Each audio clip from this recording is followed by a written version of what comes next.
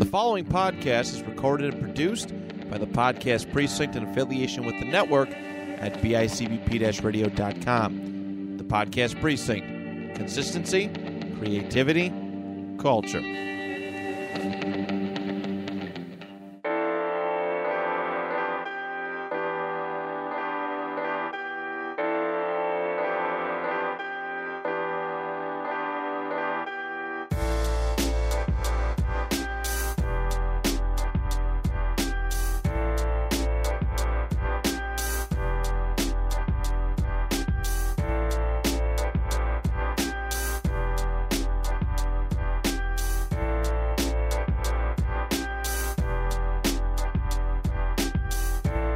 Welcome to episode 58 of Your Average Ordinary. I'm your host, Dan Torres. With me, as always, is my brother, my co-host, Benjamin Torres. How's it going? I feel like I haven't seen you in forever. I know. It has Isn't it felt weird? Like it's only been a week. Yeah. Now. I only see you, I feel like I see you once a week minimum. Mm-hmm. But lately, we've been seeing each other more than that. So, like...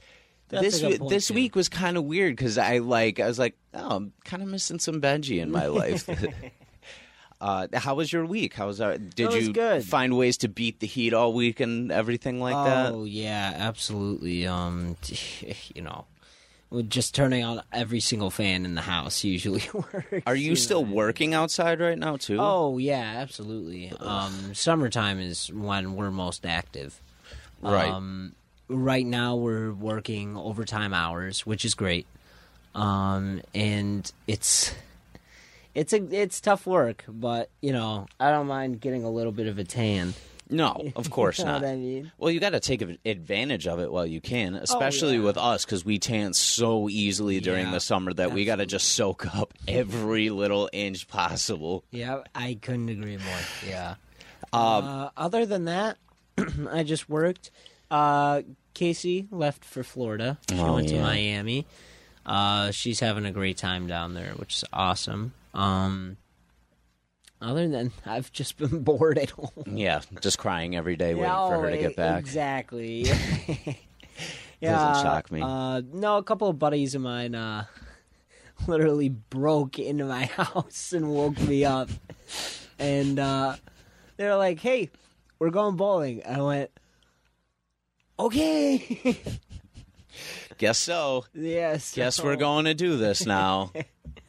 So we went bowling, and then we went back to his house, and we watched, Shark Tank for a little bit. Very and cool. Then we went home. Yeah, that's never a bad way to spend an evening. And sometimes, like, those nights are good because, when you're not busy and you end up just sleeping the whole night, you tend to just, like... I don't know, like almost feel like you wasted your night or, you almost wake up with some kind of regret. Like, like, should I have done that? Should I not have? Like, I feel, you wake up feeling like you just gained like 6 pounds because you feel fat and lazy and Yeah, I know exactly how you're talking about. Well, it sounds like you had a good Friday night at least. Yeah, it was a lot of fun. I wish Casey was here, but it was fun. For sure. Fun. What about you? What'd you do with your Friday? Dude, my Friday consisted of, it was the last week of school, first of all, so all the kids were on 100, but thank God the school year's over. First one back since COVID, and first full year back. Yeah. And the normalcy was really nice of being able to complete a whole school year. Because I think we all kind of needed that. Absolutely. Felt good, because last year I feel like I got my training wheels, and this year I felt like I was in the full school mode every day. Nice. So that was cool. That was a good feeling to have. But other than that, Season 3 of Umbrella Academy came out this week. And I was hoping not to binge it, because I tend to do that with shows, But you binged it. Julie and I started it yesterday, not yesterday. We started it on Wednesday, and we are done. We're done with it. Holy crap! What a great show! 10 episodes, and they're about like a little under 50 minutes each. Okay. That's not too bad. Casey, she watched Stranger Things seasons 1, 2, and Was it, no. So yeah, seasons 1 and 2 in like a span of 2 days. Oh, good lord! I was like, Jesus Christ. She had a day off, which made sense, so she was able to just binge it the one day. But man, do you like binging shows, or do you like kind of spreading it out? It depends on the show. On the show and on what time I have available. Okay. So when Daredevil season 2 came out, and that's the Punisher season that they did. Yes. I happened to be on spring break that week, so they released it the week I was on spring break. Okay. And it was done by the time spring break was over. Like, that was it. Okay. Yeah. So, like, and it depends on the desire I have to watch it, too. Right, yeah. I wanted to see that season with Daredevil, and season with Punisher so bad. Yeah. Like, with how good John Bernthal looked from the previews and how good that season ended up looking overall. Overall, it's probably the weakest season of Daredevil they've done. But it doesn't mean by any means that it's bad. It just got kind of weak because the story got divided in the middle and, like, set up for Defenders a little bit. So it just kind of got weird. Yeah, it definitely did. But Umbrella Academy is one of those shows that it feels like you're climbing a ladder each season. And you just keep going higher and higher and getting better and better within everything. Yeah. The story is so fucking cool. It's so cool. It's so. You've never watched the show, right? I have not, no. Oh, dude, it'd be right up your alley. Okay. So the spoiler-free premise, how they start off the show by explaining it, is one day a ton of women, I can't remember exactly how many there were. Okay. But all of a sudden one day, a bunch of women just got pregnant randomly and gave birth that same day. Oh, so they, jeez, wow. They conceived, or got pregnant and gave birth all in the same within day. A span of like a few all hours, in the same of much. like 30 minutes, like Holy a 30-minute crap. span, from what I remember at least. So all of those babies were born with some type of superpower. So this really rich guy bought as many of the babies as he could from the parents. And so those 7, he formed into like a superhero team. He bought himself some X-Men. Yeah, pretty much.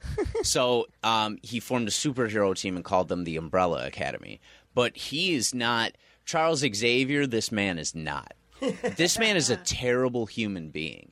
Like, he gives them no love. He gives them no – He just kind of raises them to be like kind of like how Matthew Modine was in Stranger Things, like with Papa.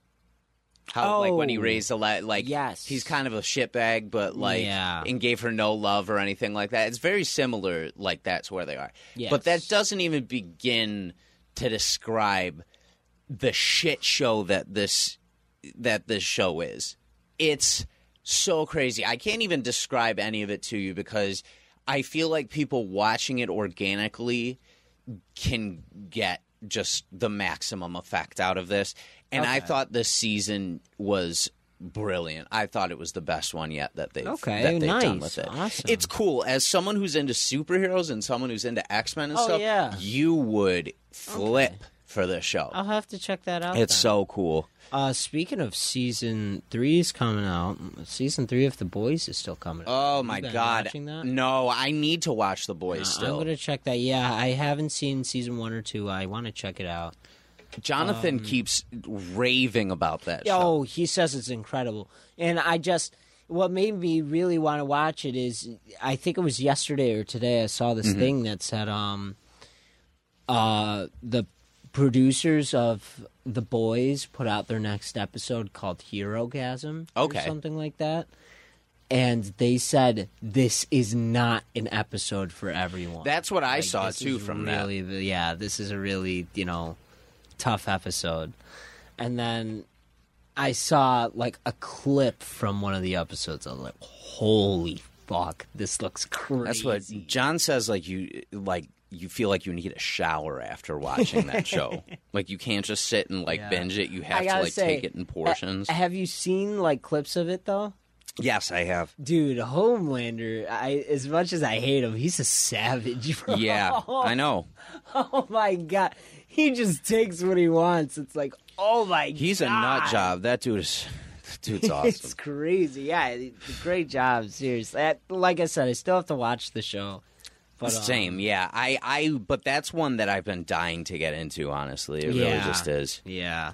But on the comic book talk real quick. Yes. I didn't get a ton done this week just because of how crazy everything's been. No, yeah. Of course, I went into Queen City and got my new titles. Of course. So I did accomplish that, which was something that, I absolutely had to do. Like, it's I had to go to Queen City. We have to hit Cosmic today. That's part of the reason I told you I've been doing an inventory of all my comic books, and I'm doing it for very specific reasons. So I can look for certain ones and get back into certain things. However, I did pick up. I'm interested to let you know some stuff I did pick up this week that I haven't gotten to yet. Okay. So we were lucky enough to find Road to Dark Crisis finally last week. Finally, I did get to read that one. Yes, that was one that I absolutely had to to read the preview for. I heard you guys talking a little bit about it on What's Going On the other day.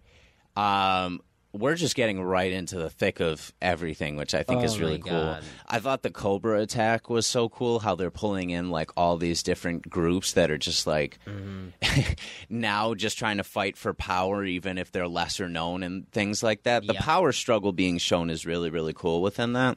Yeah. So I did get to read Road 2 and regular Dark Crisis, and picked up Dark Crisis Young Justice and The Flash 783 this week, which both tie into that. Oh, cool. Those I haven't gotten the chance to read just yet. Okay. However, I'm going to be reading them as soon as possible. In fact, after we comic book today, I may stick around and just read a few titles for a few hours at your houses. We'll see. We'll see. So those I picked up. Super excited to keep going with the Dark Crisis storyline. I think it's fun so far. I think so good. I also think from someone of our perspective, seeing Nightwing so heavily involved as the leader of the Justice League, or hopefully, hopefully, it's awesome. He's like, I have to lead the Titans. I'm like, dude, screw the Titans. Just come join the League. Have the Titans join the League. Just come on, really? You know you have to lead it, dude. The way I look at modern day Nightwing and how much he's evolved is this similar look that I would have in my eyes as the one Happy had when he in Spider-Man Far From Home, where they're on the plane and he's building the spider armor, and Happy's just staring at him and watching him. That's how I feel looking at Nightwing now. He's staring at Tony you're Bruce. Stark. Yeah, you're Bruce. He really is Bruce Wayne. You're Bruce Wayne, dude. He is. He's put on the cowl once before. Why? So, do you know who this other Batman is? I don't know. I've never heard of this guy. Is this Batman Darkwing? I think it is. Is that who it is? Or Batwing. Batwing, I think is that guy's name. I was never super into Batwing, so that's the one thing I was a little confused about, but I'm imagining that's who took it on. Why didn't Nightwing take the cowl? That's what I'm confused Because on. he doesn't want it. He hates being Batman. I know. He doesn't feel right as Batman. I know. That's why he's so good as Nightwing. That's why he's so good in that role, is because he refuses to be Bruce. He will never... He will always be his own person. Yeah. And in White Knight, we're learning that that's kind of a downfall of his, too, at that point. Yeah, that's true. You know? That is true. We also get, oh my God, the new issue of White Knight comes out on Wednesday, I'm pretty sure. Oh, really? Yeah, baby. Sick. Yeah, I think we got that coming up to look forward to. So, do you know if this Batgirl Stephanie Brown? I believe so. Okay. Because, that suit is awesome, and it makes it look like a mix of both the spoiler and... That's the problem about, COVID kind of threw me off, but like there's so many titles that I need to look at and be like, hold on, I need to catch. I'm glad you're feeling the same way though. Yeah, I'm glad you're feeling the same way though, because I feel like you're always at least a little bit more caught up than I am. And the fact that you have questions too makes me happy, because like we could both learn through this together. Like I want to kind of learn who this Nocturna girl is. I've never heard of her before. I want to know why Firefly looks so badass, because he's never looked badass a day in his life. He's never looked that good. And then all of a sudden they made him look like that. I was like, damn. Yeah. Like, oh shit, we're going there. Good, man. I can't believe it. It was kind of like the same effect I had when I saw Riddler in Batman Killing Time. I was like, why are you so good looking? Yeah, I know. He's a handsome devil in that. He is a handsome devil, seriously. I thought it was really cool. So I think it's sad that Jon Stewart had died, but I think it's cool that it wasn't Hal Jordan. Yeah. That way he was able to actually, he comes back and he's like, what the fuck is going on? Like, yeah, where is everyone? That's the cool thing about the Lanterns. Yeah. I like that they still have those remaining. I don't know how I feel about Black Adam still. I feel like that might come back to bite them. I feel like they could trust him. I don't know why. I don't know. I feel like they could trust him, and I think it's for the same reason that Wally West said, and it's because they don't really have a choice. Is they need to do whatever they can to try to, put together a league to try to help the world. Yeah, I agree. And poor new Superman is trying his damn best. And all he can get his kids on board. I know. And he's trying. He's doing his best. I like that Damian's going to be the new, broody Batman.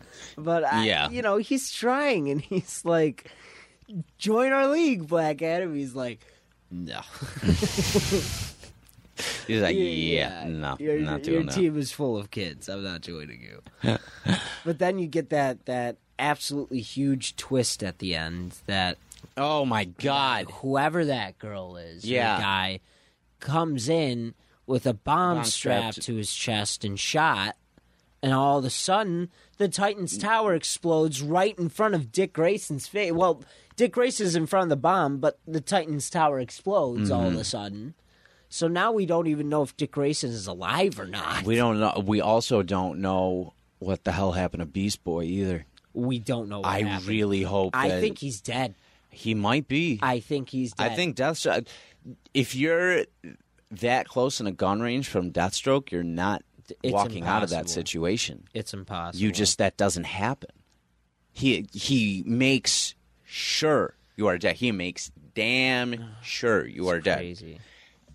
It's just crazy. I think it's cool that this guy that they're bringing in that's now building this machine to mess with the multiverse. I think it's very cool that that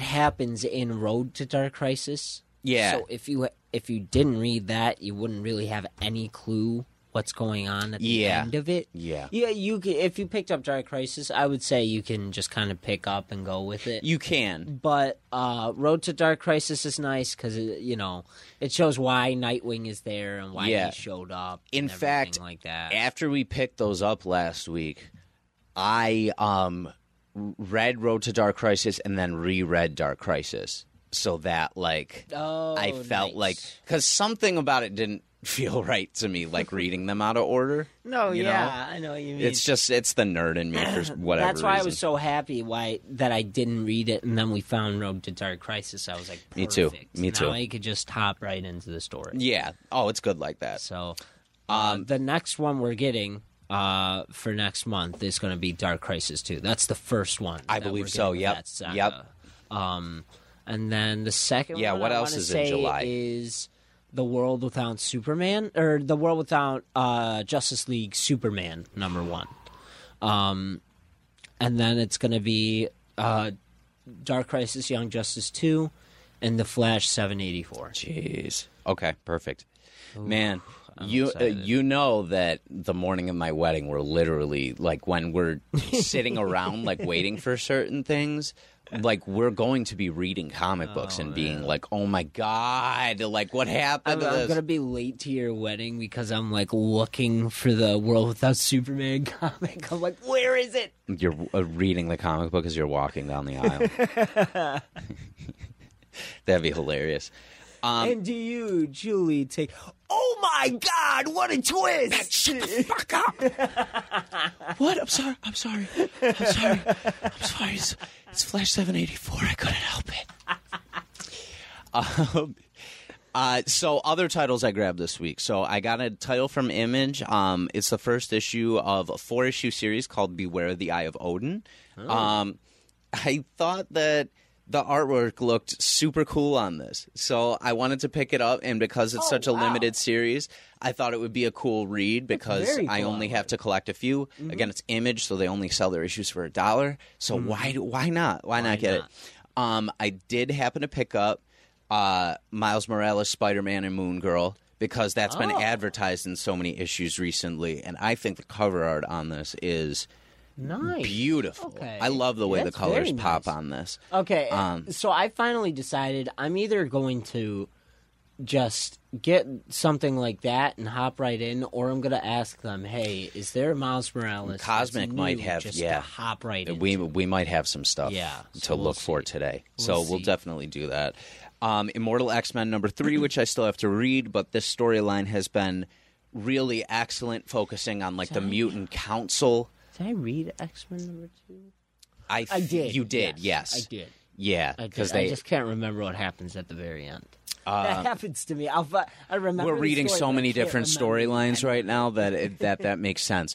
I'm actually I'll get to it in a little bit. I don't want to. I don't want to jump ahead of myself. I have Miles Morales 3 and 4 I still have to read. So I have What If He Became Hulk and What If He Became Thor. Apparently, the Thor one caught some controversy because of the way that it's written. Like, it's almost written kind of like... People are like, it's racist. It's racist. I don't think it's racist. I think he might have been able to phrase it a little better, but they did almost something limericky, but they, like, kind of made it almost like a white guy who was, like, trying to be a black guy almost. And, like, I don't know. I kind of see what you're saying. Yeah, you'll have to, like... Tyler was messaging me about it this week. He was like, apparently, like, this new Thor is, like, racist as hell or whatever, and, like, was showing you the controversy. And I read the first page, and I was like, I don't think this is bad. I think there's some terrible wording. But, yeah, it's just bad wording. But it may mean if they retract this, that this issue might be worth something at some point. Oh, that's a good point. You know? That's a very good point. I did get the chance to read the first issue of Spider-Punk this week, and I am so sorry I shit on this series. I didn't... Let me rephrase that. I didn't shit on the series when I first got it. I said that I wanted to get into like an actual solid Spider-Man storyline. Okay, yeah. And because it was kind of like an off the beaten path one, I didn't know if I necessarily wanted to get into Spider-Punk. Right, or if you would be into it. Right, because it's not like a spectacular Spider-Man or an amazing Spider-Man or all that. This is cool. This is really fucking well done. Really? It's the author afterwards in his notes in the first one talks about how growing up black and liking punk rock was always kind of a weird crowd to be in because it was like, you know, punk rock, you think of like more white kids listen to it and things like that. So this is his version of Spider-Man where it's like Spider-Man's a black punk rocker with a band and like has like these companions that fight alongside of him.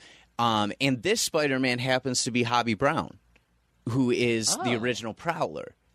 So this is so this is Hobie Brown's version of Spider-Man. And it's a kick-ass version, dude. It really is. Apparently he pitched this and a bunch of people got behind it. Like there was a whole fandom behind it. Yeah. So this is a 6-issue series. So why not pick up the 6 issues that they have out? This is a really fucking cool storyline. Okay. So I have to read number 2.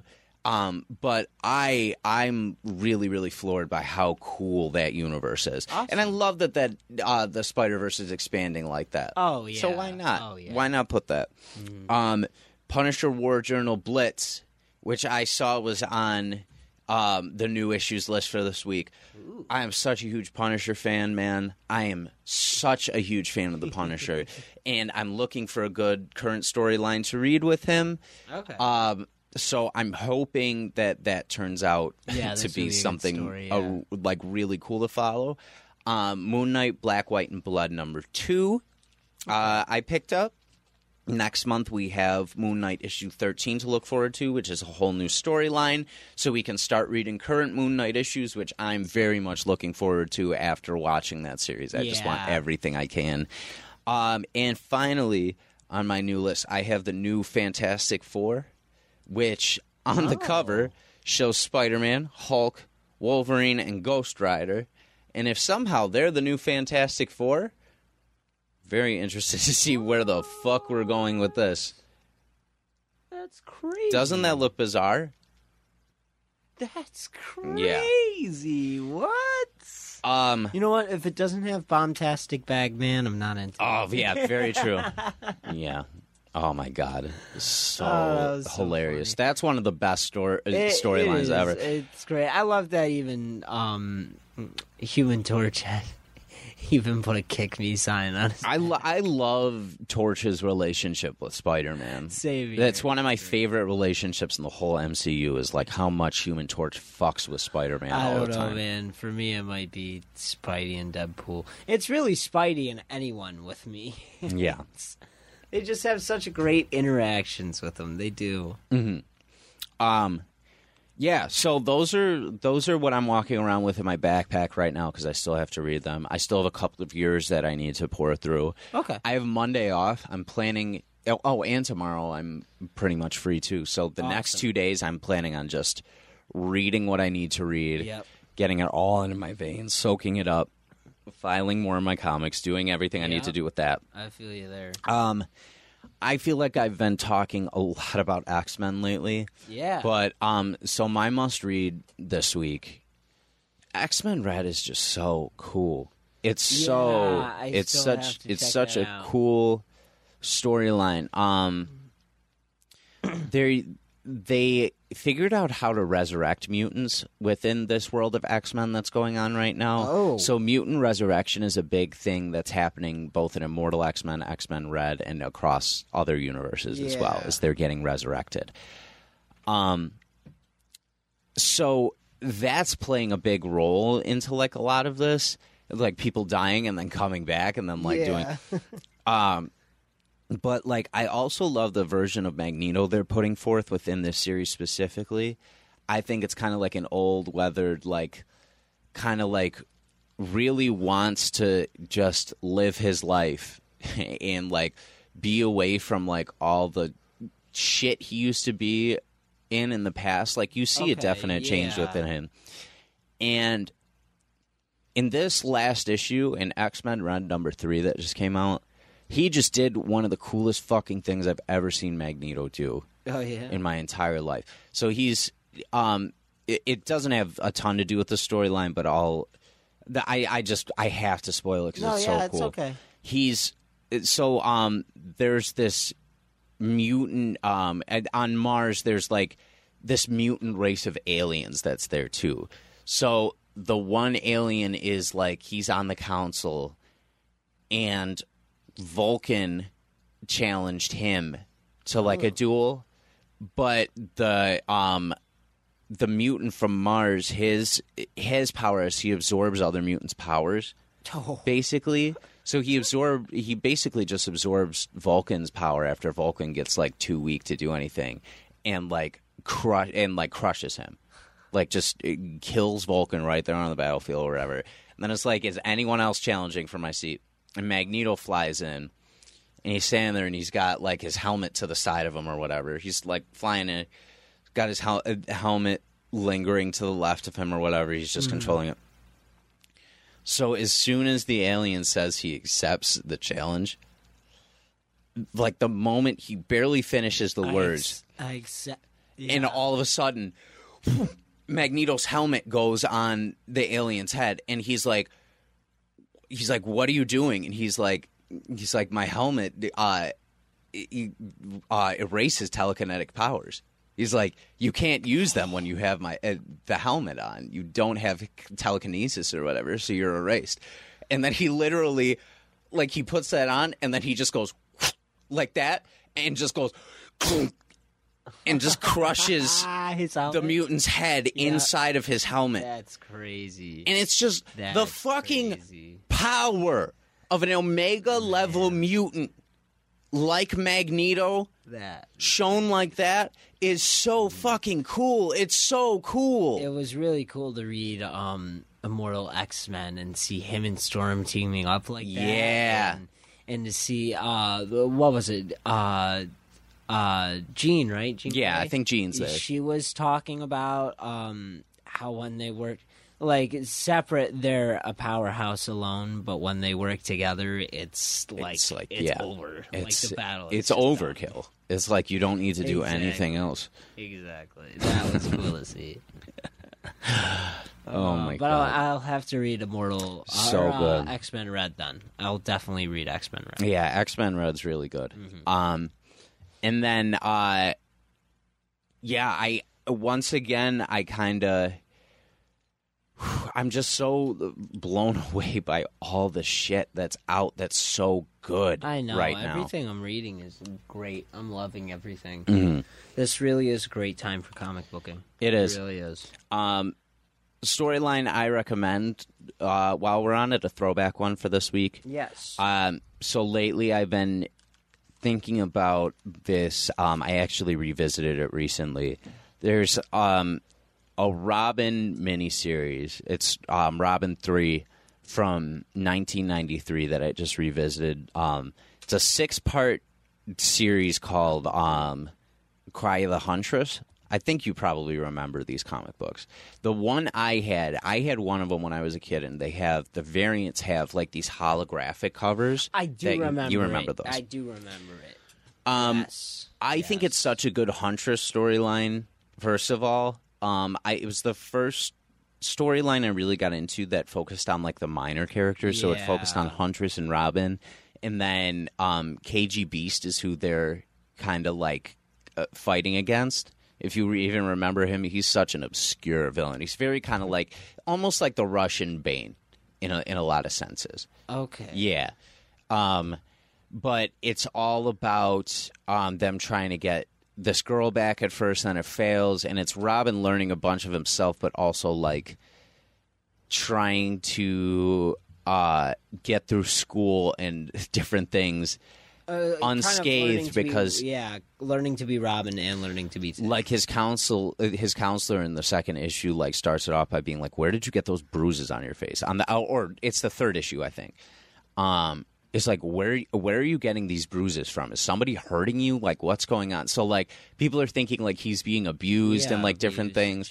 And then, like, even midway through that issue or whatever, they're in this fight in this bar, and someone hits, it takes a baton and just smacks Tim across the face with it. Ooh. And he said, in his head, he thinks, he's like, not in the face.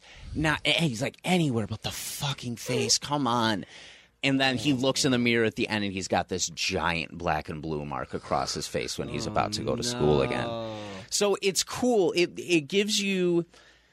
I've always been a huge Robin fan because when we were kids, you couldn't be Batman, but you could be Robin, right? Exactly. There was always potential to be Robin because Batman was like an adult. He's your elder.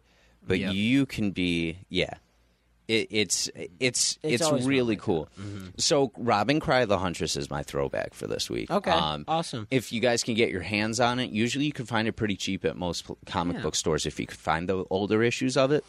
Really, really solid series. I think I have an old Robin 2 issue. Yeah, I think you might. I have Joker one for sure. Yeah, they did a couple of volumes of that. For my highlight, we always talk about it on here a million times. Since the Batman movie has come out, we've talked about it a million times. But I'm finally getting around to reading Batman No Man's Land again. Yep. And it's just a great story. I forgot a lot of the characters and some of the old styles that they had went with. I forgot how Batgirl actually was, dressed with that cool mask and everything. That was kind of when they finally started doing like full masks for Batman. You know what I mean? It's interesting to see, like, you know, like everyone learning this new Gotham again. Yeah, I agree. And I'm trying to find it. I forgot. Yeah, here it is. Azrael's look. I forgot how cool it was for the time. Yeah, I agree. It was really, really interesting. I thought it was a really cool look, and they kind of missed that opportunity to go with that. But the story's just great. It's just a very solid story. I'm planning on reading this, so this is book 1 of Batman No Man's Land, and then I'm going to be reading 2 as well. Yeah. It's such a good series. Yeah, I suggest it. It's a great series. Gotham in absolute tatters is something that had never been done before, and just the power struggle through the whole thing. You're just like, how the hell? There's a great issue. There's a great issue where Superman comes in, and he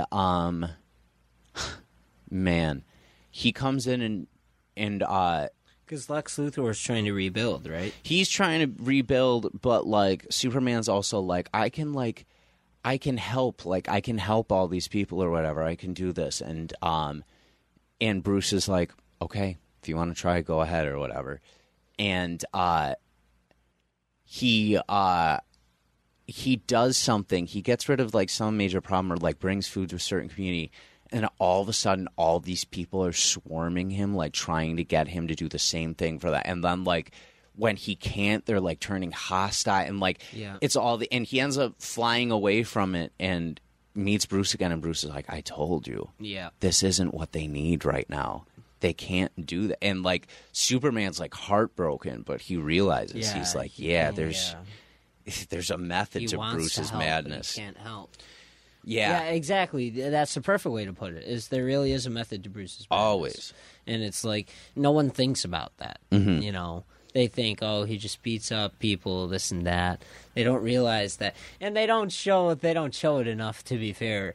But they don't realize there's a soft side to Batman. There's a side to Batman that cares about the kids and his city in general. And he does what he thinks is best for the city. Yeah. What's ultimately best is what he went with. You know? I agree. But great series. Yeah, great recommendation. Absolutely, yeah. Read No Man's Land, for sure. Okay. So I told you I had a plan for our next 3 episodes. Yes. So, I had an idea, and I got thinking about a lot of things based on some stuff we've been talking about recently. Okay. So you and I constantly bring up Avatar all the time. Right. We're always talking about Avatar this, Avatar that. And recently I said, one day we'll do a full episode dedicated to this. Okay. How about 3 of them? Oh, okay. So I had an idea a few days ago that for the next few episodes, we take each of the books, and we'll start with book 1 this week. Okay. And what I did was there are 20 episodes in the first season, and then 20 and 21. And there's 21 in book 3, and then 20 in book 2. Okay. So I made a 20-participant bracket. I randomized the numbers of the episodes. I put them in each bracket. What I figure is we'll face off episodes 2 by 2 and go through the bracket, and we can determine, in our opinion, that this is the fairest way to determine the best episode of each season, of each book, right? Okay. And then when we get to the finale of the 3rd book, we could face off those last 3 and debate what we think the best episode of Avatar of all time. Okay, that's a very cool idea. Yeah? Okay, yeah. Cool. I'm into it. So let's get into it. So for those who have not seen Avatar yet, you can either follow along while we do this, and maybe it'll pique your interest a little bit more in the show. If you are an Avatar fan and think we're wrong, well, you can let us know in some of these episodes. You can let us know. All right, so we have a couple. Some of them got first-round buys, but again, this was totally randomized, so I did not choose the order of how these episodes were paired together at all. Right. Okay, so the first face-off that we have Episode 3, which is the Southern Air Temple, versus Episode 10, which is Jet. Oh, so two good episodes right off the bat. I'm sorry, it's the Southern Air Temple for me right away. Is it? Yeah, so the episode with Jet is great with them not listening to listening to Sokka, and Sokka being right the whole time about Jet. And how bad and he's doing the right thing. He's doing the wrong thing for the right reasons. Yes. And Sokka's trying to tell everyone, but no one's listening. And all the characters they bring into it are very cool. And yeah, Jet is later comes into the series and is very cool. But for me, nothing beats. That's the third episode into the entire show. All of a sudden, you find out there was mass genocide of his entire clan, and not only is he the Avatar, but now he's also the last Airbender. Yeah, he is like he's the last of his breed, literally the last. So of his any breed. hope he had is gone. It's gone. For any Airbenders left. Yeah, all of it just disappeared, and. We do also get the introduction of Momo into that episode too, who becomes a crucial character. Yeah, and it's just great. And you think maybe he actually won't find out about his people, but then all of a sudden he's chasing after Momo, and he finds the Fire Nation soldiers in Gyatso, just his dead body sitting there, and it's crazy, and then all of a sudden. That same thing, all of a sudden now everyone knows the Avatar's alive again. And now all of a sudden it's so I love the episode with Jet, but it's episode 3 for me. So did you know that originally in Avatar, Momo was supposed to be Gyatso, the reincarnation of Gyatso? Yes, I read that fact. Yeah. That was very interesting. That makes sense to me in a lot of ways. It makes because he finds him at the Air Temple.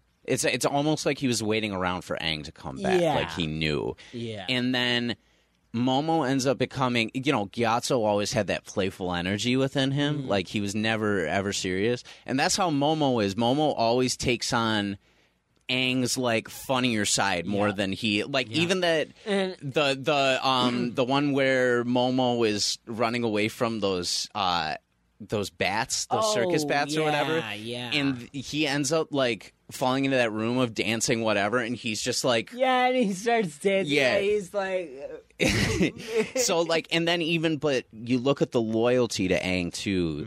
We're jumping ahead a little bit, but the loyalty to his team. I mean, later on you see in that very same episode, the whole time he's looking for Appa. Yeah, he's like, I know he's somewhere nearby, and then all of a sudden they drop that huge hint that Appa's footprint was there. And he was like... And he was there. Oh, my God, he was here. He was here. I think that made total sense. And then, even if you look in Book 3 when they're about to do the final battle, the only reason... Momo leaves is because Aang says, leave Momo. I have to do this alone. He says, leave Momo. And Momo goes, he's like, all right. And then the minute he takes, oh my God, not Sozin. Ozai. Oh my God.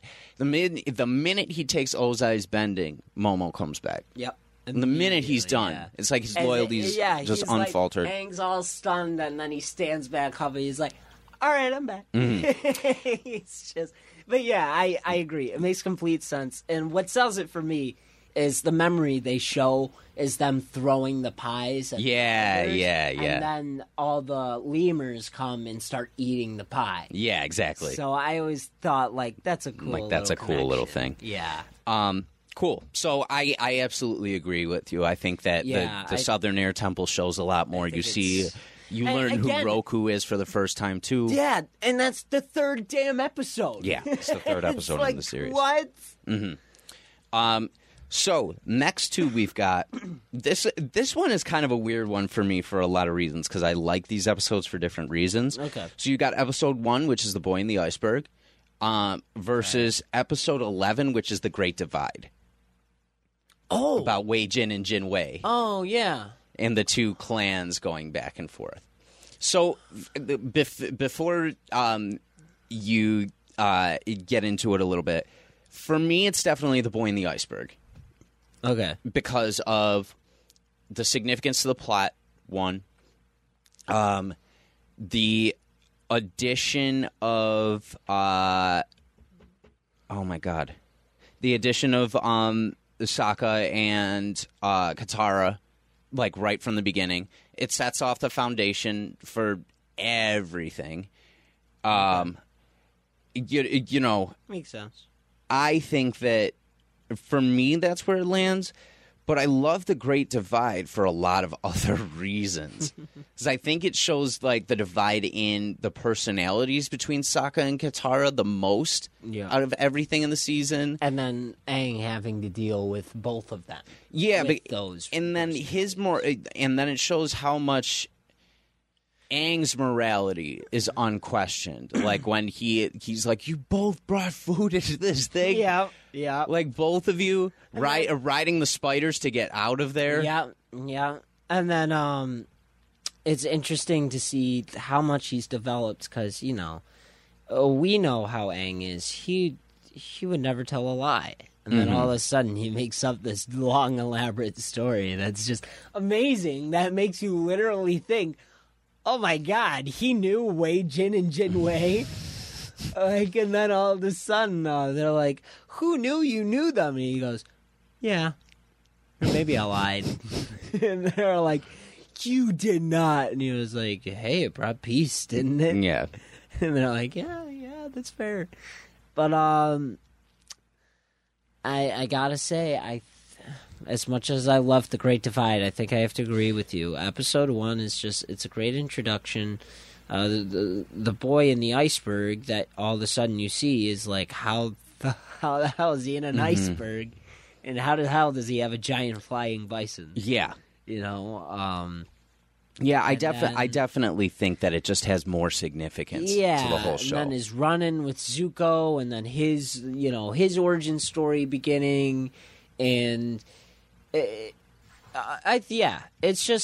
a great start to a show. I honestly, there were few things that I would change personally, but as a start for a show, it's great. Yeah, it's absolutely great. I agree. So yeah, that's episode 1 for me. Cool. All right. So next we go to this one. I think is a hard one personally. We have episode 5, The King of Omashu, which is an iconic episode. Yeah. And then you have the Northern Air Temple episode, which is... when they find the people. Yeah. The What the Doodle episode is always what I like to call it, because What the Doodle? Yeah. Because he's... Yeah, right. But that Northern Air Temple episode also introduces, like... a lot of the ideas of the firebender technology and where that comes from. And how smart Sokka actually is. Yeah, because that... you really get his leadership skills in that episode. Oh my God, I already want to talk about season 2. I know. Well, we'll get there though. We're going to get there a little bit at a time. Oh my God. Season 2 of him is like... So, okay. So I have to go with the King of Omashu here, right? And it's not because the Northern Air Temple isn't a good episode. It's such a good episode. But I think that one is definitely a little bit more like, we're giving him some friends, we're like doing this, we're setting up more allies for him in the future in this, while still being a fun episode. The King of Omashu, the addition of Bumi into the show, and how big Omashu becomes to the plot in general over the next few seasons, I think it just adds more of a significance within that. The Northern Air Temple, you don't see his new friends up until the war, where they start doing that. You're right. Yeah. Boomy, you have him in the White Lotus. You have him in the episode where they return to Omashu. Mm-hmm. And he's all boxed up. And he's all boxed up, but he could still bend because they didn't cover his face. Yep. Apparently, geez, what a badass thing. That is well, impressive. They didn't cover my face. I'm sure Toph can, but that's something I didn't even see. Toph 100% can. See, that's the Toph thing. 100%. If she was able to see it, she could bend it. Yeah, for sure. But since she's blind, she had 2 flaws in the whole show. She had 2 flaws in the whole show. And she got rid of one of those. She got rid of both of them. She got rid of both of them. What was the second one? She couldn't sandbend. Oh yeah, she couldn't sandbend either. And and on the beach, or on the one episode where they're on the beach, it wasn't that she couldn't sandbend. She but couldn't. She wasn't good at it. She wasn't good at it. She couldn't feel anything. She couldn't do nothing. Well, like that. yeah, she described it as it feels hazy. She can see, but she couldn't. But see. you could tell how much losing Appa aided her because she couldn't tell where they were. Yeah. If she knew where they were, she knew. could have stopped them. Right? Absolutely. Think of where she evolves to, because we're getting way ahead of ourselves here. Yeah, think of where Toph evolves to, because they're on the beach in that 3rd season, and she goes, "Look, I've been practicing my sand bending," and she does a little thing, and all of a sudden, it's a whole city. It's all of Ba Sing Se, including every person that's in Ba Sing Se. The attention to detail. Yep. She did the attention to detail. So she had 2 flaws that she totally erased by the end of the show. 2. Those are the only 2. And she's done with that. I'm sorry, that same episode, Zuko tags Aang again, and Sokka goes, Katara goes, "What happened?" And Sokka goes, "Zuko went crazy. He ruined my statue of Suki." Oh my God, hilarious. He tries rebuilding it. Oh, and he's attacking Aang. And tries rebuilding. I love that episode. I love it. That's great. But yes, I think. Go ahead. Sorry. No, you're good. I have to agree with you, especially because after the war, you don't really see the scientist and his kid much. No.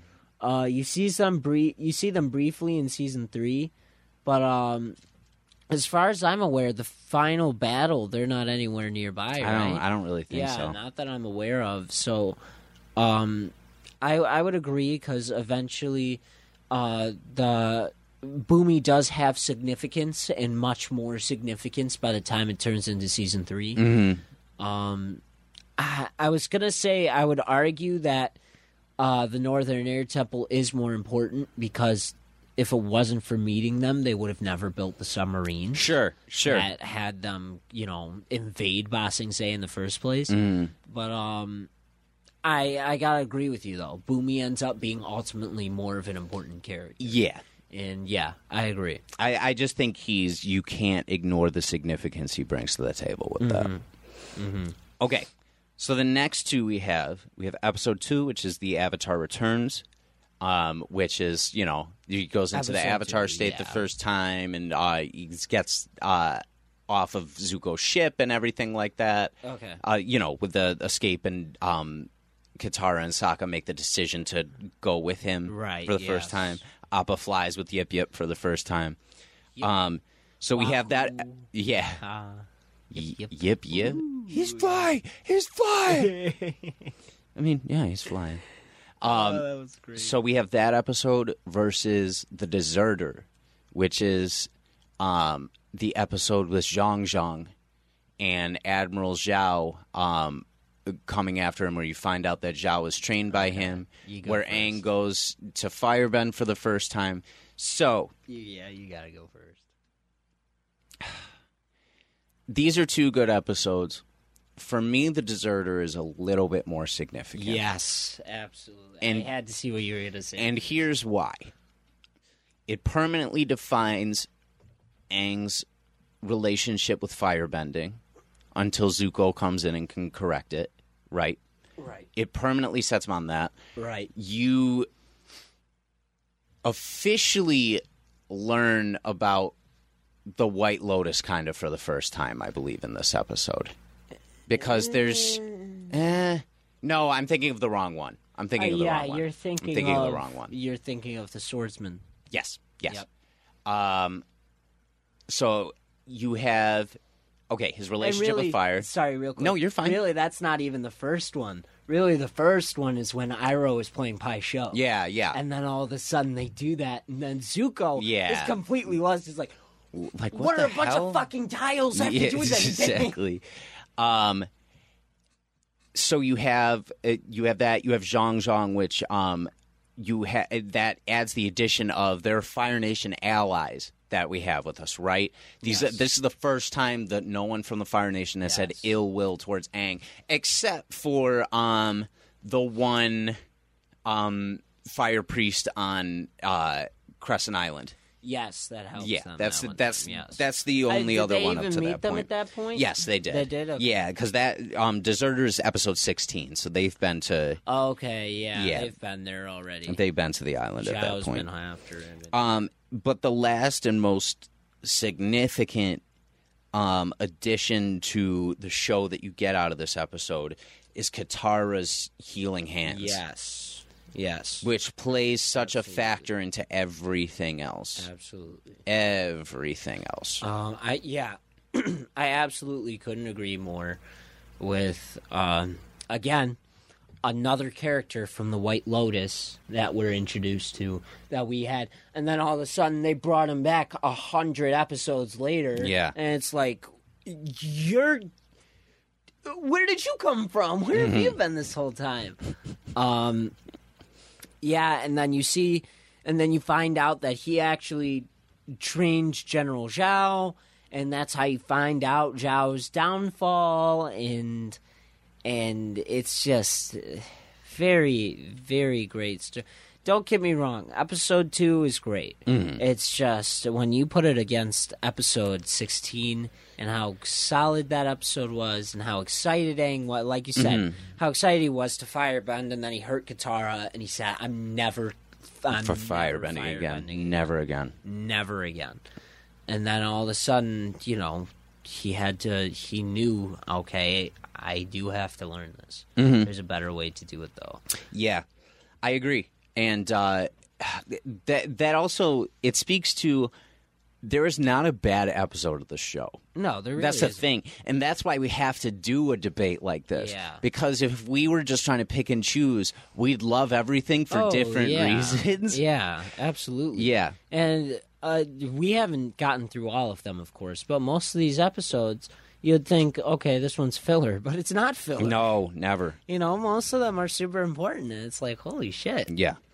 Cool. So we're through the outer bracket. So we've eliminated 4 out of the 16 episodes so far, which is good. So we're going to have some episodes we've already talked about a little bit, right? Mixed with some newer episodes too now. Okay. So next round, we've got episode 6, which is Imprisoned, and we have episode 3, which is the Southern Air Temple, which we've talked about. So, we take all the things we've already talked about with Southern Air Temple. Now we add Imprisoned, which is the episode where we first are introduced to Haru. And earthbending is illegal because they're in Fire Nation-controlled territory and they're not allowing bending. The old man gets trapped under those rocks. Haru moves them. The old man rats his ass out. Yeah, that was bullshit. I was pissed at that. Rats his ass out. And then he gets imprisoned. Haru gets imprisoned with his father. Katara ends up getting her way onto the prison ship by faking earthbending. And then getting them to rise through that. Oh my god! That lever is earthbending!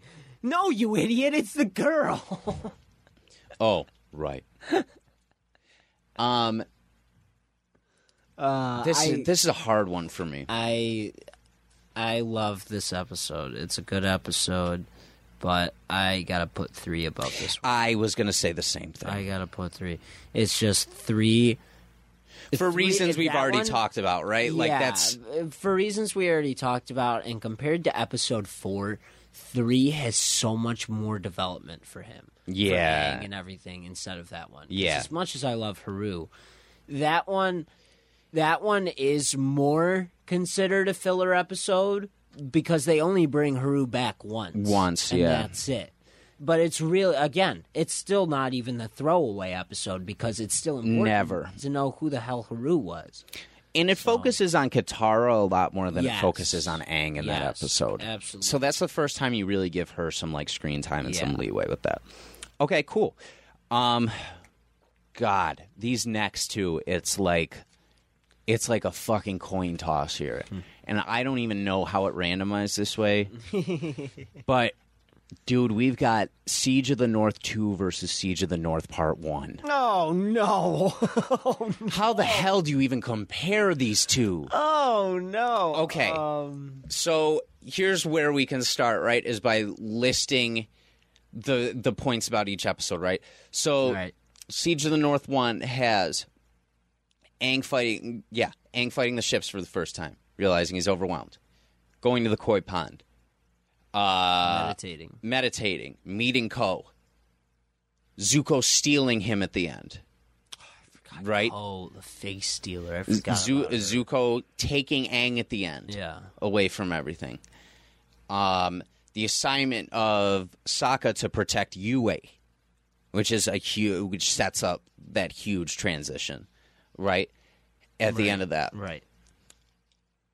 Oh God, I'm sorry, I can't stop thinking about Ko. You're fine. So fucking Ko creepy. is so crazy. When we watched that show, episode was so freaky. When we watched that show for the first time, Julie was like, "Oh no, that was so creepy." Ko is the worst. And then like Aang got all happy for a second. I was like, "Oh no!" And then she like turns back quick, and it's almost like a jump scare. All of a sudden, Aang's face is all normal again. And he's like, I have to go. It's like fucked up. How are you so calm? Yeah.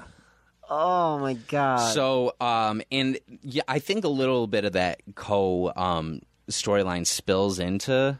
Yes, it does. But they talk about how one of Aang's past lives. No, but his past life's wife. Yeah, but I think it spills into Siege of the North Part 2 a little bit. No. You know what I'm thinking of? He gets back on Heibai in Part 2. Yes. Yeah, so Ko's gone by that second part of it. So you have Ko isolated to that first part.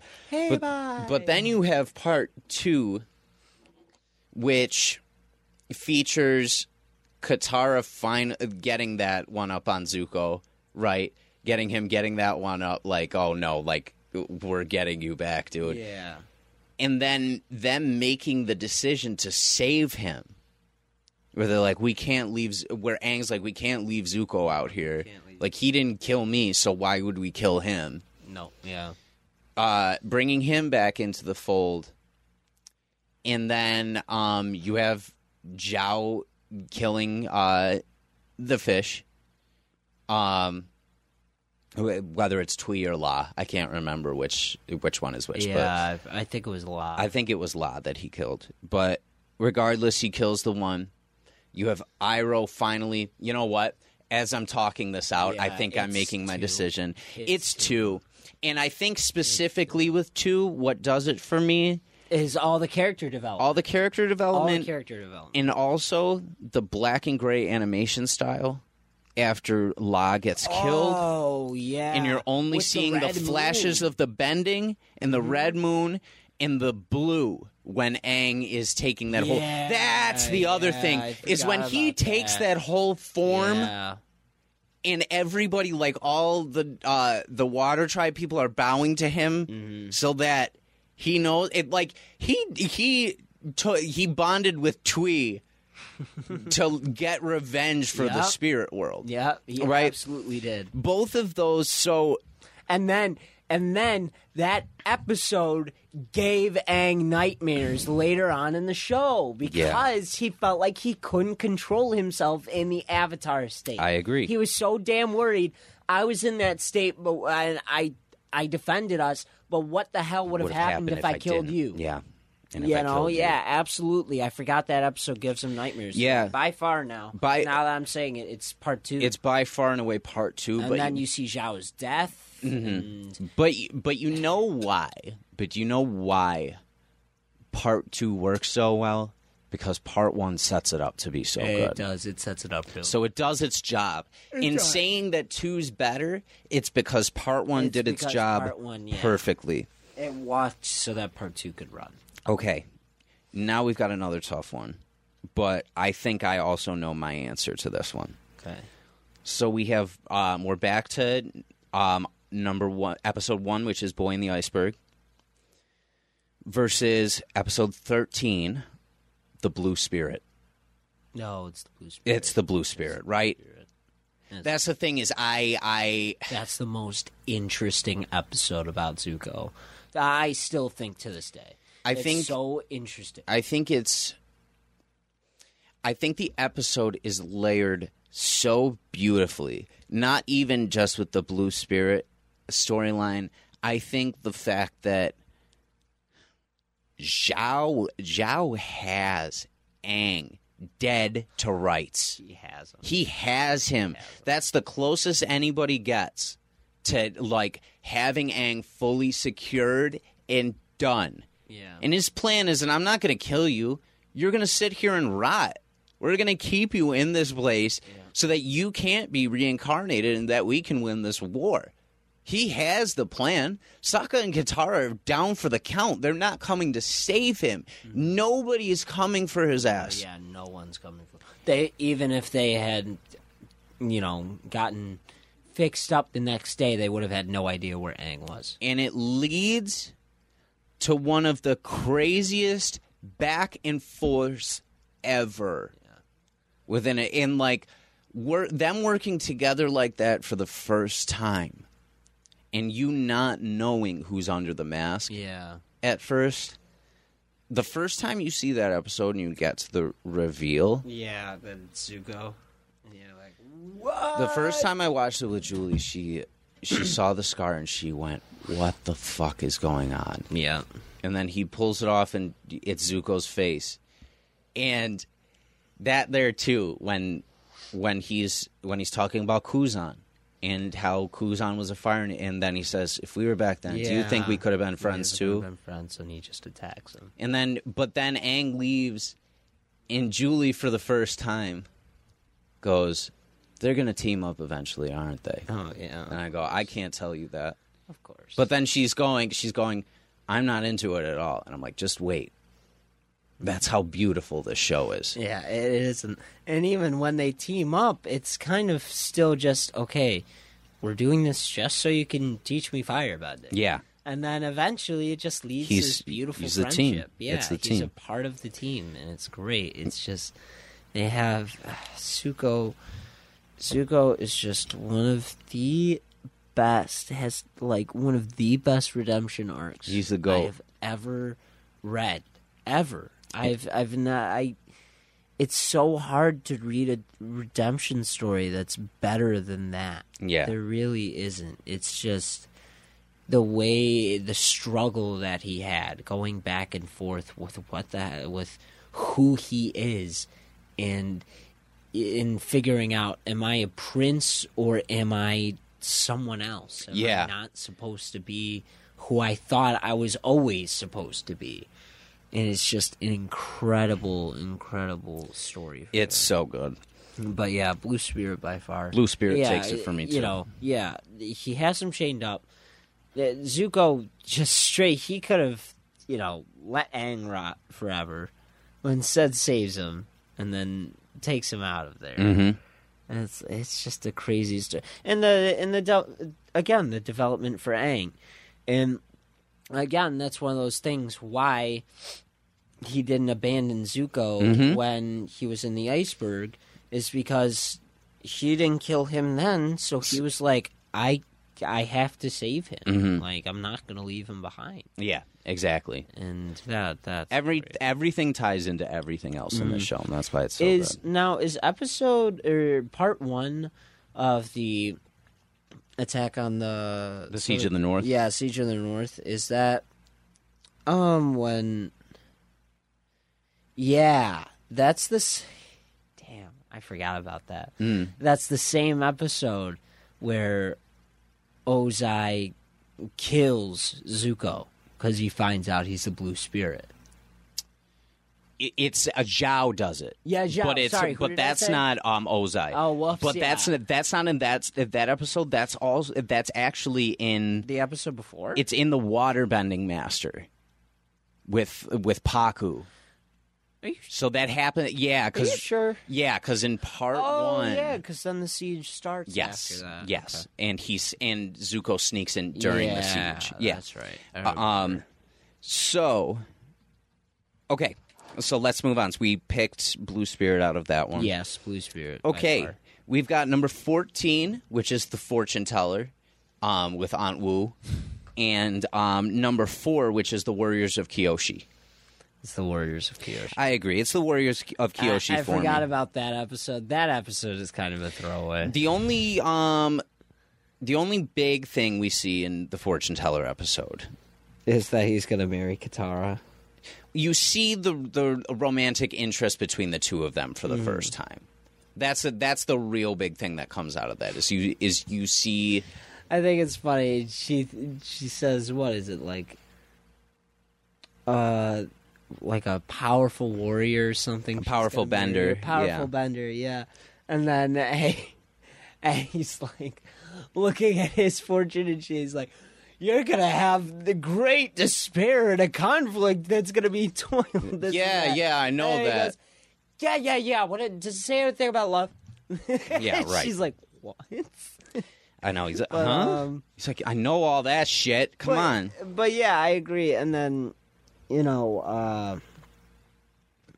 Sokka goes, I never realized what powerful bender Aang is. And she goes, "What did you say?" Uh-huh. And he's like, "I'm just saying, I never realized how powerful he is." And then she's staring at him, and it's like, the sparks are flying. But yeah, it's the Kyoshi Warriors by far. Not to mention Suki becomes a main character. Sokka's love interest. Yeah, Sokka's love interest. The whole Kyoshi Warriors have a whole story arc with them. They're just great. You learn how much of a psychopath Kyoshi was. Yeah, you learn how crazy Kyoshi. Remember they have a is, whole trial. Well, we'll get to it in book 2, but like they have a whole trial for her that Aang's like trying to be like, I didn't do it, and then she takes his body and she goes, "Yeah, I did it, and I'll fucking do it again." It was to protect my home. It was to protect my phone, and I'll fucking do it again. Well, to be fair, He wasn't moving, motherfucker, yeah, so I exactly. killed him. Yeah, I'm she sorry. She said I pushed our islands away, and he didn't move. So You know the meme of the guy doing the peace sign next to the grave? oh yeah, it's There's Kyoshi one with and- Kyoshi's face over it, and it says Chang the Conqueror Yeah. on the grave. It's 100% what she That's did. funny. Okay, now we move to the Solstice Part 1 versus the King of Omashu. So, for context, the Solstice Part 1 is when we meet Roku's dragon for the first time. We meet Heibai for the first time. And goes into the spirit world for the first time, which is a significant one. I'm going to save you some time. That's my pick. Okay. It's that episode. Is it because of the spirit world aspect of it? It's because they of introduced how that? much they add into it. Yeah. King Boomy is a huge character. Don't get me wrong. It's a huge, great character that they introduced. But nothing had that episode itself didn't have as much development for the story as this episode did during the season. You know what I mean? Finally, he's exploring the spirit world. He's exploring the spirit world? Yeah, he's finally meeting Roku and his dragon. He's finding out he could talk to the past. He sees the avatars. comet for He sees the comet comet for the first time. very first time. Exactly. All of a sudden, they find out we pretty much have till the end of summer to finish this battle. Yeah. You know what I mean? And it's crazy to think this whole thing happens in one summer. Yeah. You know Yeah. what I mean? Yeah. It's kind of weird. Within a few weeks. Yeah. It just does. Pretty much. But like, that's literally, they have a war, Aang dies, he comes back to life. Yeah. Dude, what's hilarious about, like, Umbrella Academy is even though there are 3 seasons of it right now, it literally takes place within the span of, like, 7 days. Oh, no kidding. Yeah, it's just all this crazy shit that happens, like, within this short period of time. Okay. But there's so much more to it. I want you to watch it because I think you'd be really into it. Okay, I'll check it out. Cool. Yeah, I think Solstice Part 1 is an easy choice there. I love the King of Omashu episode, but as far as plot development, that's such an important story just for that. It's during that episode, all you really know is Boomy is this great earthbender that's crazy and eats rocks. Yeah, exactly. You know, you don't learn how powerful he is. Exactly. You don't learn how powerful and really how smart he is. Yeah. He is a smart guy. Yeah, you don't get to see a lot of that within that. So now we move to episode 12, which is the storm. Okay. And then we have Solstice Part 2 that it's facing off against. So this is a hard one for me because the storm tells you everything you need to know about why Aang ran away, and it tells you everything you need to know about why Zuko got banished. In a really, really great way. And it takes 12 episodes into the season to finally figure it out. And I think it makes it more significant for that reason. Not more significant than Solstice. I think it makes the episode just significant in general for that reason.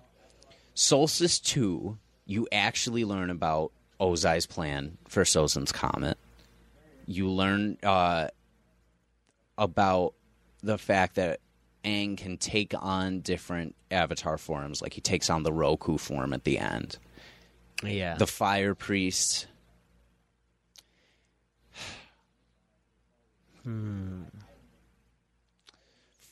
For me, I think it's got to be the storm. I think so too.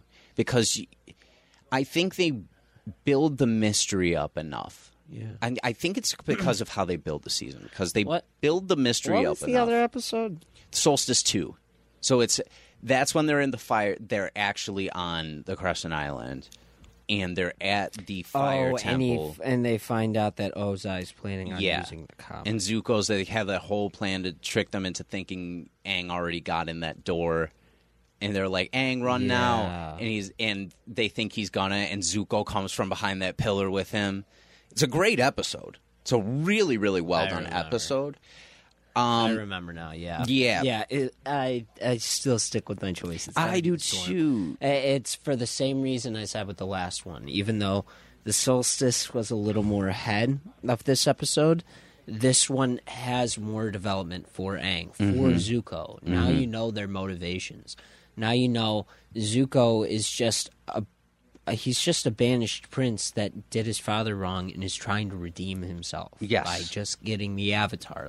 And that's what he thinks will help. Aang is struggling with being the Avatar, doesn't want to be the Avatar, and ran away because he didn't want to.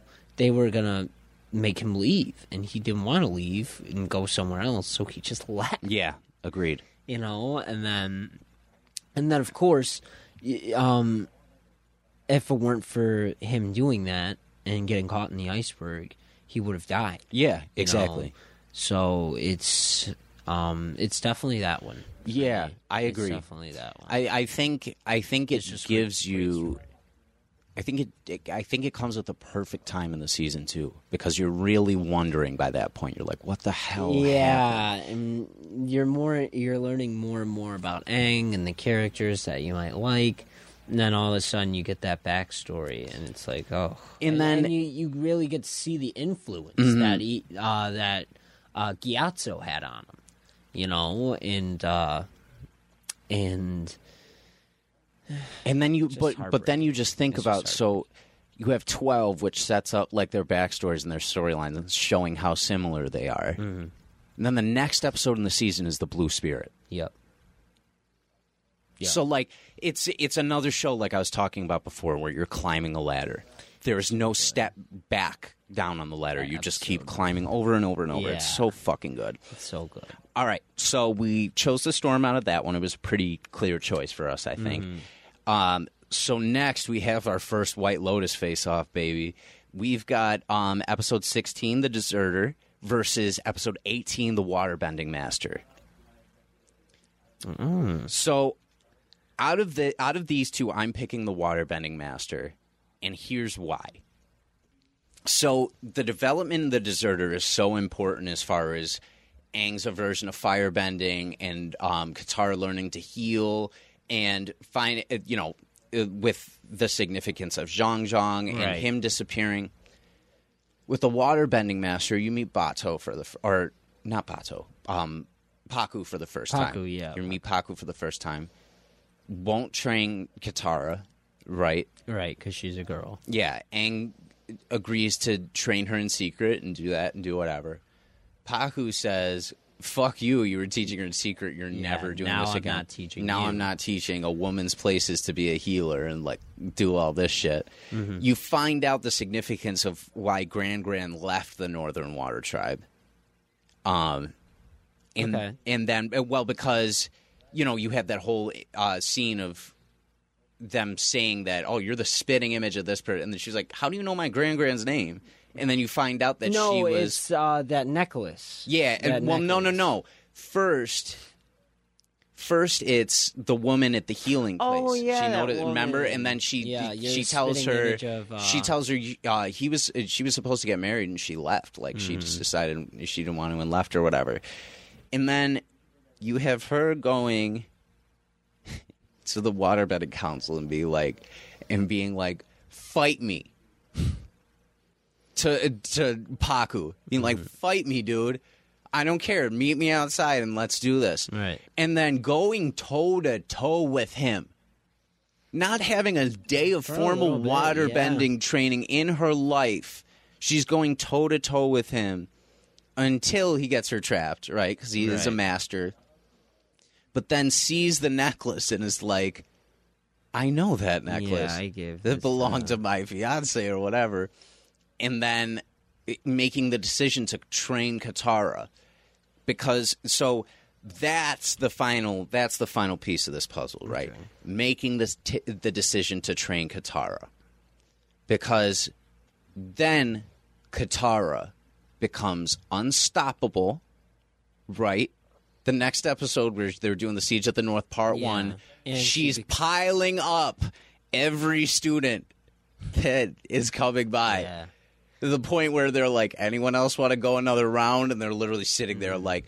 And then she became a master She herself. learns everything. She absorbs everything she teaches. And then Aang has a permanent waterbending teacher.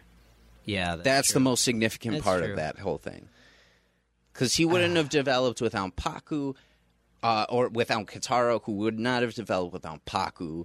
And that is the first time you see the fact that Katara is such a badass when it comes to waterbending. That's fair. This is a tough choice. I think I gotta disagree with you here, though. Really? I think that's a great episode. Don't get me wrong. I think it's a great episode, but I feel like it was one of those episodes to kind of introduce some conflict for Katara. And it was one of those episodes for me that I always kind of knew eventually she would be taught. It was just she had to jump through hoops and stuff like that. And the episode with Zhang Zhang it has such an impact. It has such a... again, you see Aang so excited to firebend. He's finally learning. And even what's his name is telling him, and it's perfect the way they did it. It's what's his name is even telling him, like, no, you cannot learn fire right away. You have to master water, then earth, then you do fire. Like, he knows how the Avatar state works. He knows That's how you're supposed to learn it. And just the significance of Aang, he put so much training into it, and then all of a sudden he hurts Katara. He vows he's never going to firebend again. And again, you find out Katara's healing powers and how OP they are and how incredible it is. And then finding... Another thing was that I always liked is there's that whole episode they have in the beginning where they're in that little city, you know, and he's viewing different ways to firebend this and that. And he just wants, you know, it's one of those things where he's a little kid in a candy shop. He's so excited to firebend, and then he vows, "I'm never firebending again, like ever." Right. Ever. And eventually, you know, sadly, they were like, you have to learn firebending. He said, I'm not doing it. Like, I don't have the right teacher for it, this and that. And then, when Zuko shows up, he goes, you know, I think you are meant to be my master. Yeah. You know what kind of damage it can do. That's true. And you learned the difference, you know. So I think... Again, it goes back to how much significance the episode has. Yeah, I think you swayed me on that one. Yeah. I think you did. It's just, it has a little... I think it's... Don't get me wrong. I think Waterbending Master is extremely important. You see Katara become a master and how talented she is with waterbending. But it just, when it comes down to the story, you find out, oh my god, she has healing powers... And then all of a sudden, Aang's never firebending again. Yeah. So you're thinking, how is he going to be the Avatar if he's never going to firebend? That makes no sense. Like, you can't do that. Yeah. But agreed. Yeah. Yeah, you definitely swayed me with that, with like the long term effect of that. Yes. Yeah. The only other point I'll offer in there, but it still doesn't sway my decision, is the Waterbending Master is also where Zhao realizes that Zuko is the Blue Spirit and makes the decision to blow up the boat. That is the episode, and he blows up the boat. That is a good one. That's a very good one. But that doesn't make him an enemy to the Fire Nation. After the siege is what makes them enemies to the Fire Nation. Yeah. Cool. So the next two, I think this is kind of an easy choice for me. Okay. So we've got episode 15, which is Bato of the Water Tribe. Bato of the Water Tribe. Which is who's Bato? Oh, his dad's friend. His dad's right? best friend. Yeah. That he is the companion with. However, this also introduces June for the first time with the sea shrew. Oh. Yeah. With the venomous tongue that like causes the paralysis on people when it flicks them. So here's why I think so. It's Bato versus the waterbending scroll, which is where they go into the town. They steal the scroll from the pirates, right? The waterbending scroll. Pirates come after them. Zuko and Iroh get involved because Iroh's missing his Pai Sho lotus piece. Right, yeah. And then he ends up finding it in his sleeve at the end of the episode, and Zuko like whips it across wherever. This is probably the closest thing you'd get to a filler episode in season 1. The significance of the water bending scroll is cool because they learn a little bit more about their shit before going back. What is it up against? This episode? Bato of the Water Tribe. Okay. So it's a waterbending scroll versus Bato of the Water Tribe. This is why Bato wins it for me. Okay. It's because of the fact that they want Katara and Sokka want nothing more to do to them than to find their dad and to be with their dad, and that's a big point of the whole season is finding their father and finding where he is. Yeah.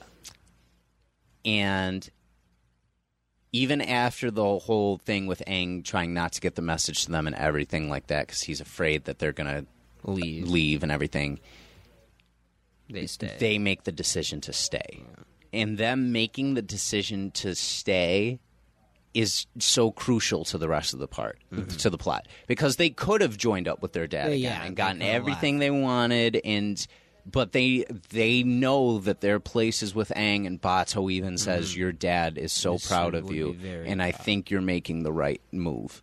Like, you have to. And that's, Aang almost gets fucking caught with the sea shrew. They come close. If it weren't for that perfume at the convent and them scrambling the scents, they would have been fucked.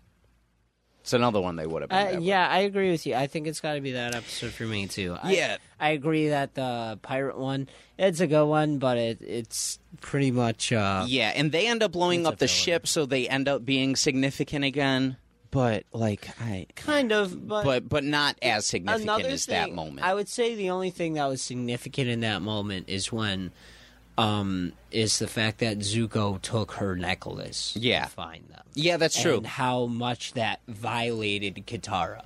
And how, later on in Season 2, they're trapped in that prison, and she brings it up. And, how about the time that you used my mother's necklace to track me and my friends? She doesn't say violating, but it is, in a sense, violating, I agree. It's, But I don't think he finds it at the end of that one. He finds that necklace at the end of Imprisoned. That's where he finds the necklace. He's on the ship, on the prison ship. Oh, and he picks it up. And then he uses... So, so the waterbending scroll has kind of no significance other than the scroll and the pirates. Right. Okay. Yeah. So I think that's the right move. Okay. And also, in that Bato episode... You get that sequence where Zuko and Aang are fighting over the well. Over the well? Where they're both on the well? And, the footwork, the animation of the footwork in that episode is just fucking gorgeous. And they're fighting over the necklace over the well? Yeah. Remember that? Yeah. Yeah, I remember that. Okay. This is a cool scene. We're down to 8 episodes, baby. So this is going to... Some of this is probably going to start getting a little difficult. Okay. This one may not be, though. So our next round we have the Southern Air Temple versus Siege of the North Part 2. Siege of the North Part 2, I gotta say. I mean, I don't know. I really like season. I really like episode 3. But the significance of Siege of the North, and I just think how gorgeous the episode is too. I think it's a combination of all the factors. And the fact we didn't even mention this, Yue turns into the fucking moon. Yeah, and that impacts everybody. And then all of a sudden you find out why she was born, pretty much. Mm-hmm. It's crazy. Yeah, it's crazy. I agree. Yeah, it's just Siege of the North Part 2. It's just, I think it's the perfect way to end the season 2. It is. It's a very solid way to end. Yeah, it just keeps you, totally enthralled, all the way. Okay, that was an easy one. Now we've got the Blue Spirit versus the Warriors of Kyoshi. Oh. This one's also very tough. Blue Spirit for me. Overall episode, this is where I got to start rating the overall episode, and I think it's absolutely Blue Spirit for me. Yeah. Between the music, the fight sequencing, the significance to the story, the amount of zero hope there is kind of going into that breakout scene in that sequence. Mm-hmm. And it carries over for seasons too. The Blue Spirit is a character for seasons. Yeah, that's true. And you go back to Kyoshi Island and Suki becomes important, but it's so much more important for Zuko to have that episode of the Blue Spirit, I think, because it shows the good in him too, and the willingness that he is ready to work with other people, but he's so goddamn confused all the fucking time with his shit. That's true. He's all over the place. That's very true. Okay, cool. So Blue Spirit moves on. Spirit for me. Great. All right.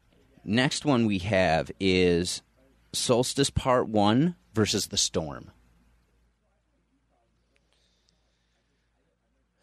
This one's hard for a lot of reasons, I feel like. I think I'm going to say The Storm.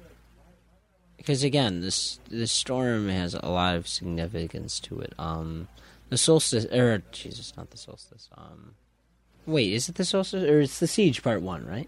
No, Solstice Part 1. It is. Oh, it is the Solstice. So Part 1. Solstice Part 1, which is where they're finds out about the spirit world. yes. Okay. Yeah. I think I still got to go with the Storm. I think I'm going to go with the Storm, too. Just because of what we said. It has more significance. I think it just lines itself up so perfect. You need it at that point in the season. I think it comes at the perfect time.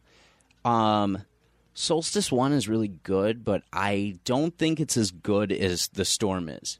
It has a lot of essential information that you need for the whole story. Yeah, although I will say the Solstice it's a cooler episode because it gives you a creepier, like, scary vibe. Yeah, it definitely does. Definitely, that whole episode is like meant to like freak you out a little bit. But my thing is, I think if we were putting Solstice 1 and 2 together as a whole episode, it would be way more significant, but in parts, the significance is lost just a little bit. Yeah. Whereas the Storm, you get everything you need in one episode, and it gives you the perfect amount of backstory for everything. Yeah. That's what I think, at least. That makes sense.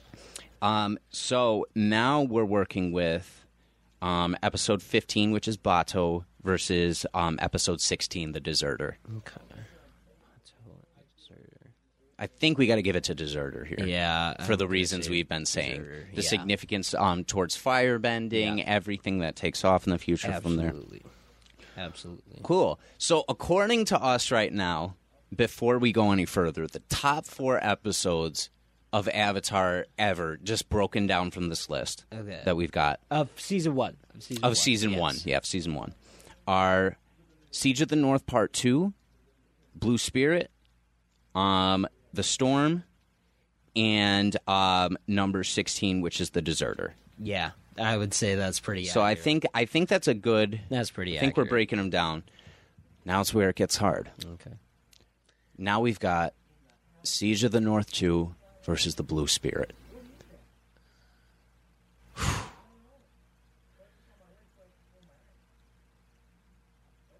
Siege of the North Part 2. It's because the whole time you're seeing just crazy stuff happening back and forth. You see, I don't know if it happens at this time, but you see that Katara and Zuko are fighting, and then all of a sudden, the sun comes up, and Zuko has all the superiority all over again, and then kidnaps Aang, that does happen in Part 1, but and then the same things we mentioned before. Yue turns into the moon.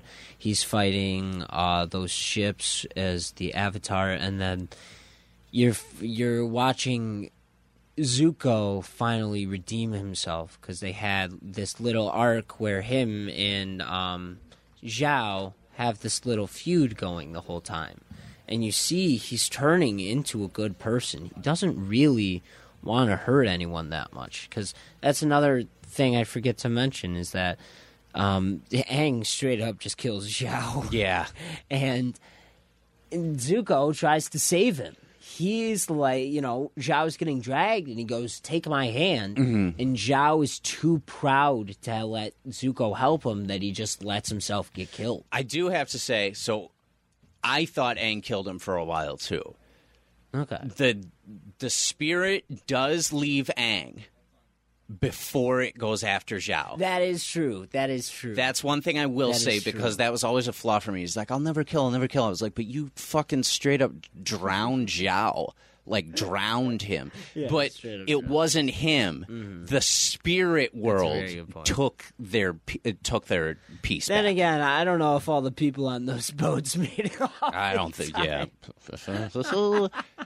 The water killed them, not The Aang. water killed them. killed The them. water killed them. Yeah, as much as it hates me to leave behind Blue Spirit, as much as it pains me because I love that episode, I think Siege of the North is a better episode. Part 2, I think, is a better episode than that is. I love this episode, but it's not even the best Blue Spirit episode. No, it's not. It's really not even the best one. It's not. So Again, it's a great episode. It's not even the best. It's not. And I gotta say though, that whole scene with Zhao, he's like, get our best sharpshooter, and then all of a sudden oh my god, that was crazy. That was a great episode. Okay, now we got the Storm versus Deserter. I'm gonna hand this one to the Storm. I love the Deserter, but when it comes to, like we were saying before, I don't know. Actually, this is really tough. This is a tough one. Because there's so much significance between both of them. Yeah. Actually, you know what? I think I'm going to change it, and I'm going to go for the Deserter, actually, now that I think about it. Cause, really? Yeah, because the Storm, you finally see their origin story, which is great. You wanted to see the origin story finally. But now you see the motivations behind what they're doing and why they're already at this point. Yes. When this episode, The Deserter, leads to more plot point for the story. You know, now, like we mentioned before, now Aang's not firebending. Katara has healing powers. And they found out Zhao's weakness is that he's way too hot-headed. And all of a sudden, we have a member of the White Lotus that is either dead or disappeared. Right. You know? And that sets up the future really beautifully, too. Yeah, it sets up the story perfectly. That's fair. The Storm is good, but it's the past. So, like, it doesn't further the story. It just adds what happened before to it.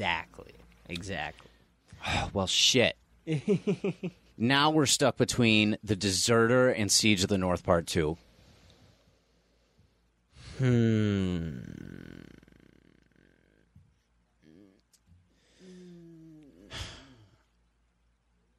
I think it's Siege of the North. I think if you combine all the factors that go into that episode, and it's funny that we are holding this in such high regard because it's kind of where it should be, right? A season this good should end with the best episode. Very high note. It should end on the highest note it possibly can. And I think this accomplishes that, which is, I can already, spoiler alert, the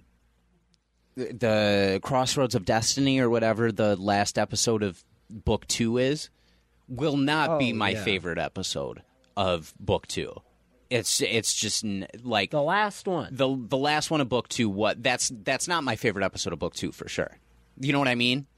Like, I'm just saying it's not going to be each time we do this. The last episode of the show is not going to be him. It's going to be up there. It won't be number one for you. Probably not. Okay, I see. If I'll tell you off air what I think my top one's going to end up with, and it'll be hard to beat. Because I was going to say, I argue that you find out Aang's dead, and all of a sudden the season's over. And it's but you don't know. That's the thing. You don't know he's necessarily dead. Well, we're getting ahead of ourselves. We're getting ahead of ourselves.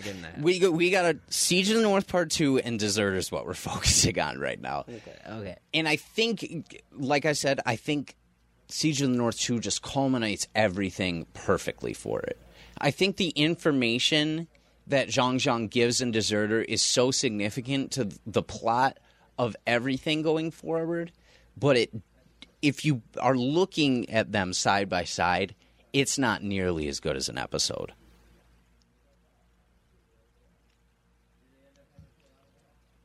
Yeah, I gotta agree. Yeah. I think, I agree with that. Because again, we're talking about how important that the Deserter was to the plot of the story, but the end of this is season has huge importance to the story. You finally see Aang going into the Avatar state again in this huge new form that we've never seen him take before. And you have, like mentioned, you have Yue going to the moon. You have Zuko staying alive. You have Zuko and Iroh turning into enemies of the nation. And then you have, like you mentioned, Katara becoming a master. And Yue, like I said, Yue turning into the moon. And the thing we haven't even talked about yet Azula appearing in the final shot of that episode. Oh, yeah. And all of a sudden, we've got a new Omega level threat. All right. That's fair. Yeah. That's fair.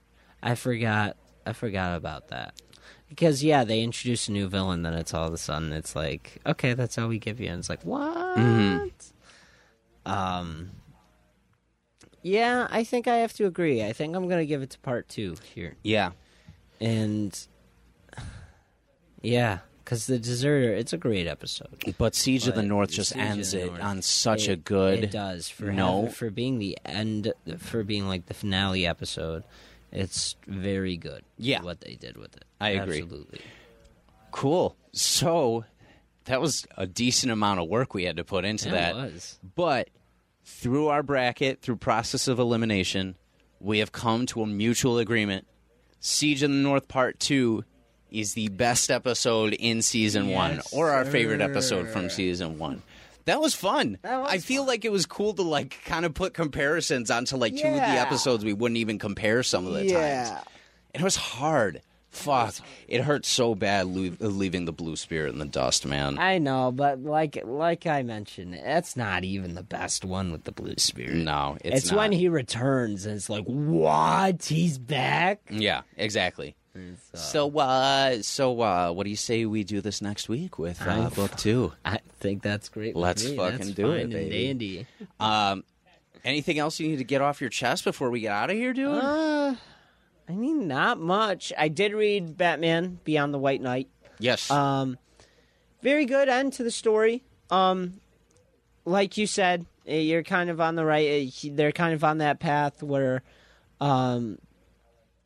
they're trying to frame Bruce for Terry's parents' death. Yes. I think it's cool that Robin is back. I kind of like the suit. I kind of don't like the suit at the same time. Mm-hmm. I think the R is way too far. Yeah.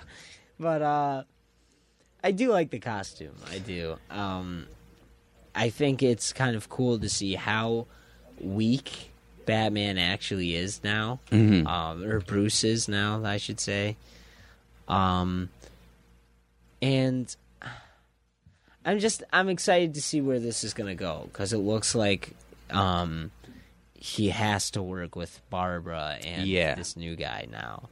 So we'll see what happens. Yeah, I'm looking forward to it, man. I really just is. Oh, thank you very much. You're welcome very much. So until next week, we can catch you on what's going on Wednesday. Yes, sir. I was proud of you for the way you killed it during that superhero quiz last week. You. Holy crap! You. He there's made it a little easy for me. There were some things that I was like struggling with at home that you nailed in a second. You said something the other day that like while I was listening to it, you answered one of the questions. I audibly went, "Damn, Ben!"